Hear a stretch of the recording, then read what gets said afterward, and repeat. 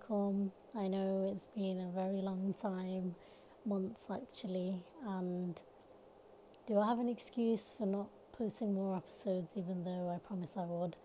Actually, I do. I mean, I've been busy. I started a new job, that was 6 months ago, um, and just the pandemic, lockdown, Ramadan, a lot of it has kept me busy, so to speak. So other things kind of fell by the wayside, and to be honest, one of the reasons I'm recording another video is because my husband randomly reminded me the other day. He's like, whatever happened to your podcasts? And I was like, oh yeah, whatever did happen to that? No, the thing is, I have been thinking about recording another podcast episode.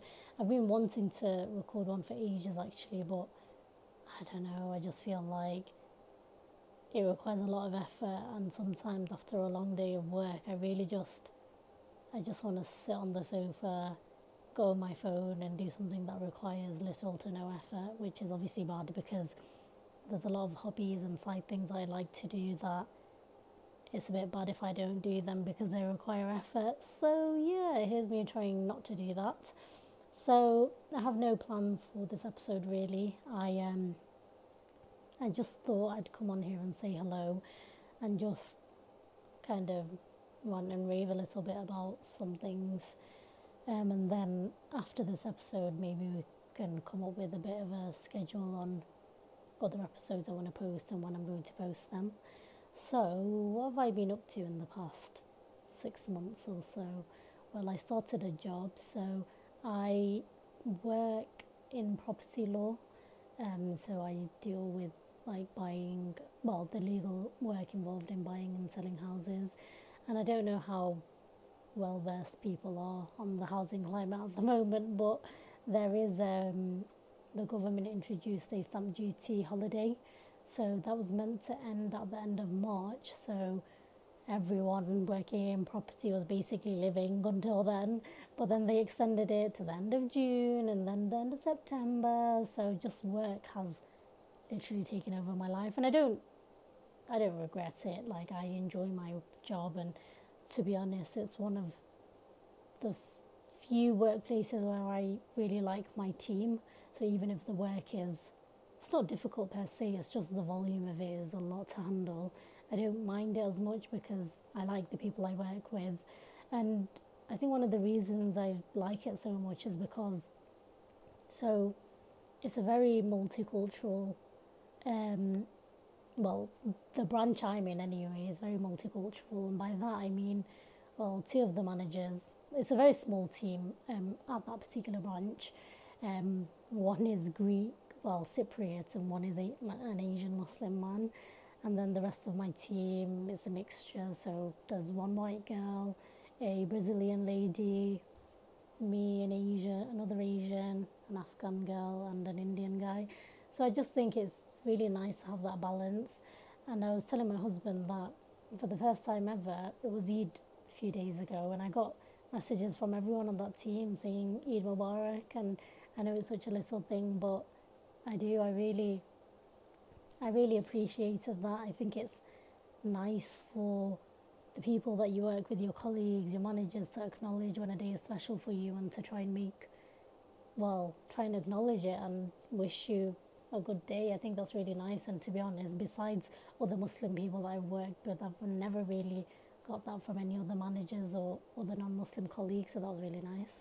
And I think just a lot of the people in that team are pretty young, or not super young, but I don't know, I really like my team. So alhamdulillah, that's been a positive.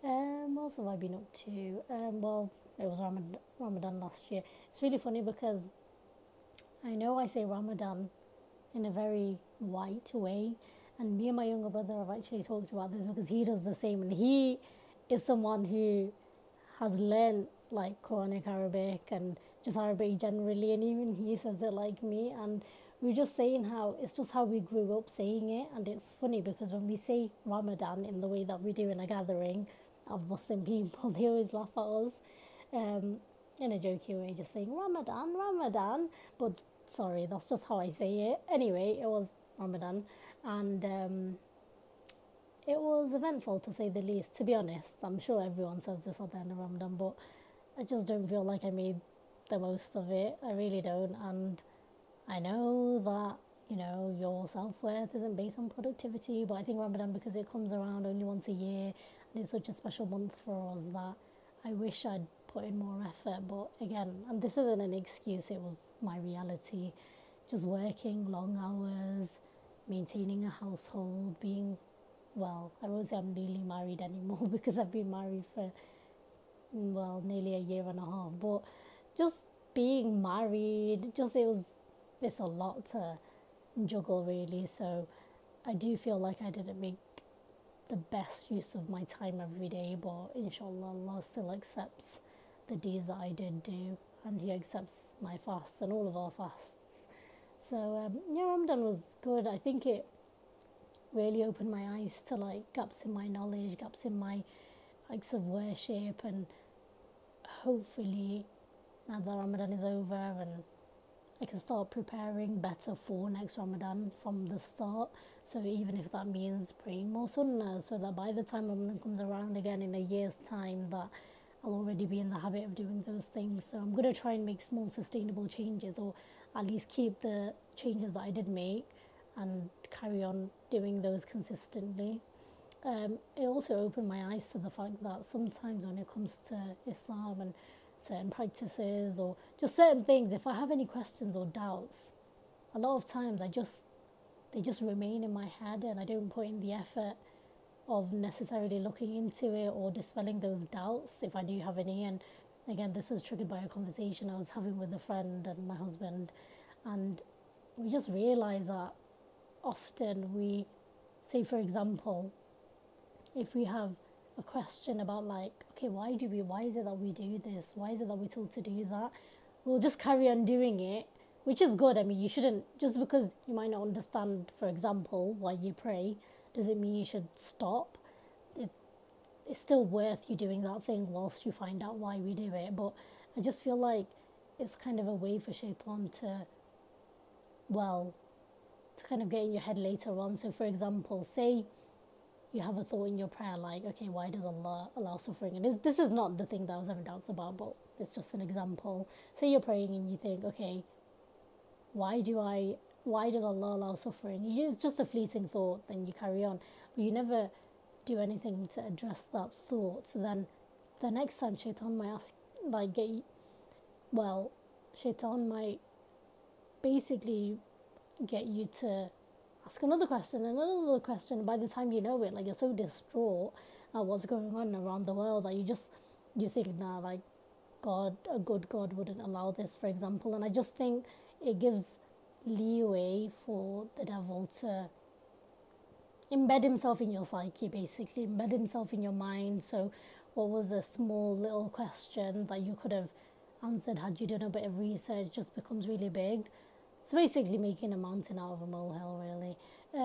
So yeah, it just opened my eyes to the fact that I do have a lot of questions, and there's loads of things I want to learn. It's not just like negative doubts, it's just loads of things like, oh, I want to learn more about the Prophet, peace be upon him. I want to learn more about, hadith and how we go about recording them. I want to learn more about different surahs, different events, different prophets, peace be upon them. And they just remain a thought. I don't follow through with it, and I really want to change that. So for the next year before Ramadan comes around again, I want to build small sustainable habits, so it doesn't feel like such a big change when I try and add to my worship or add to my knowledge during the month of Ramadan.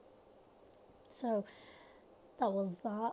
What else has been happening? Oh, I've been wasting a lot of time on YouTube and things like that. And I was thinking the other day while I was watching this girl on Instagram, her name is Nina Florence. I really like her videos just generally. I feel like one of the things I get from her videos is that she really romanticizes the ordinary, and I love that. I love that you can be making a cup of matcha, for example, and it's the best matcha you've ever had. Or if you're going for a walk around your neighborhood, that there's such a nice walk that I'm on, or taking pictures of just little day-to-day things and romanticizing that and finding happiness and small moments of joy in that. I really appreciate that about her videos, and it got me thinking about my own happiness and, okay, what do I find joy in? And really, I couldn't see what it is that brings me joy. I mean, loads of little things do, but I feel like because I'm always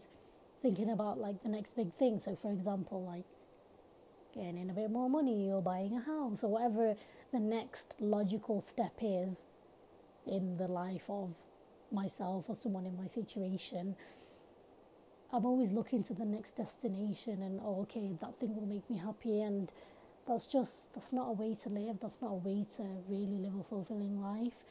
Our day is filled with many, many mundane and day-to-day things, and if we can find a way to romanticize those things and find joy in those moments, then we would be happy more often than if we just thought, okay, for example, if I buy a house, then I'll, like when I'm in my own house, then I'll feel happy, because that's a really big and extravagant step.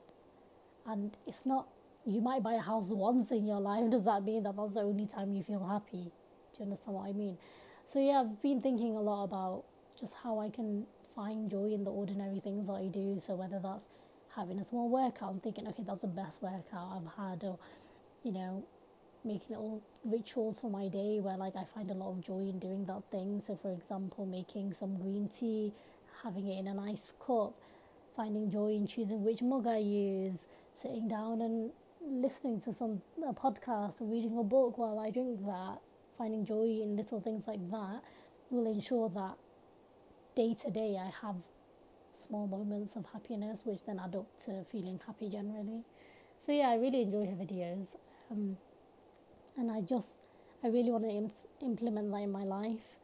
And this girl, I think she's 21 and I'm 27, and I was thinking about how, you know, people of that age, and I'm making myself sound really old, I'm not old, but I just feel like they really do enjoy life. And I don't mean like, oh, going to parties or necessarily traveling here, traveling there.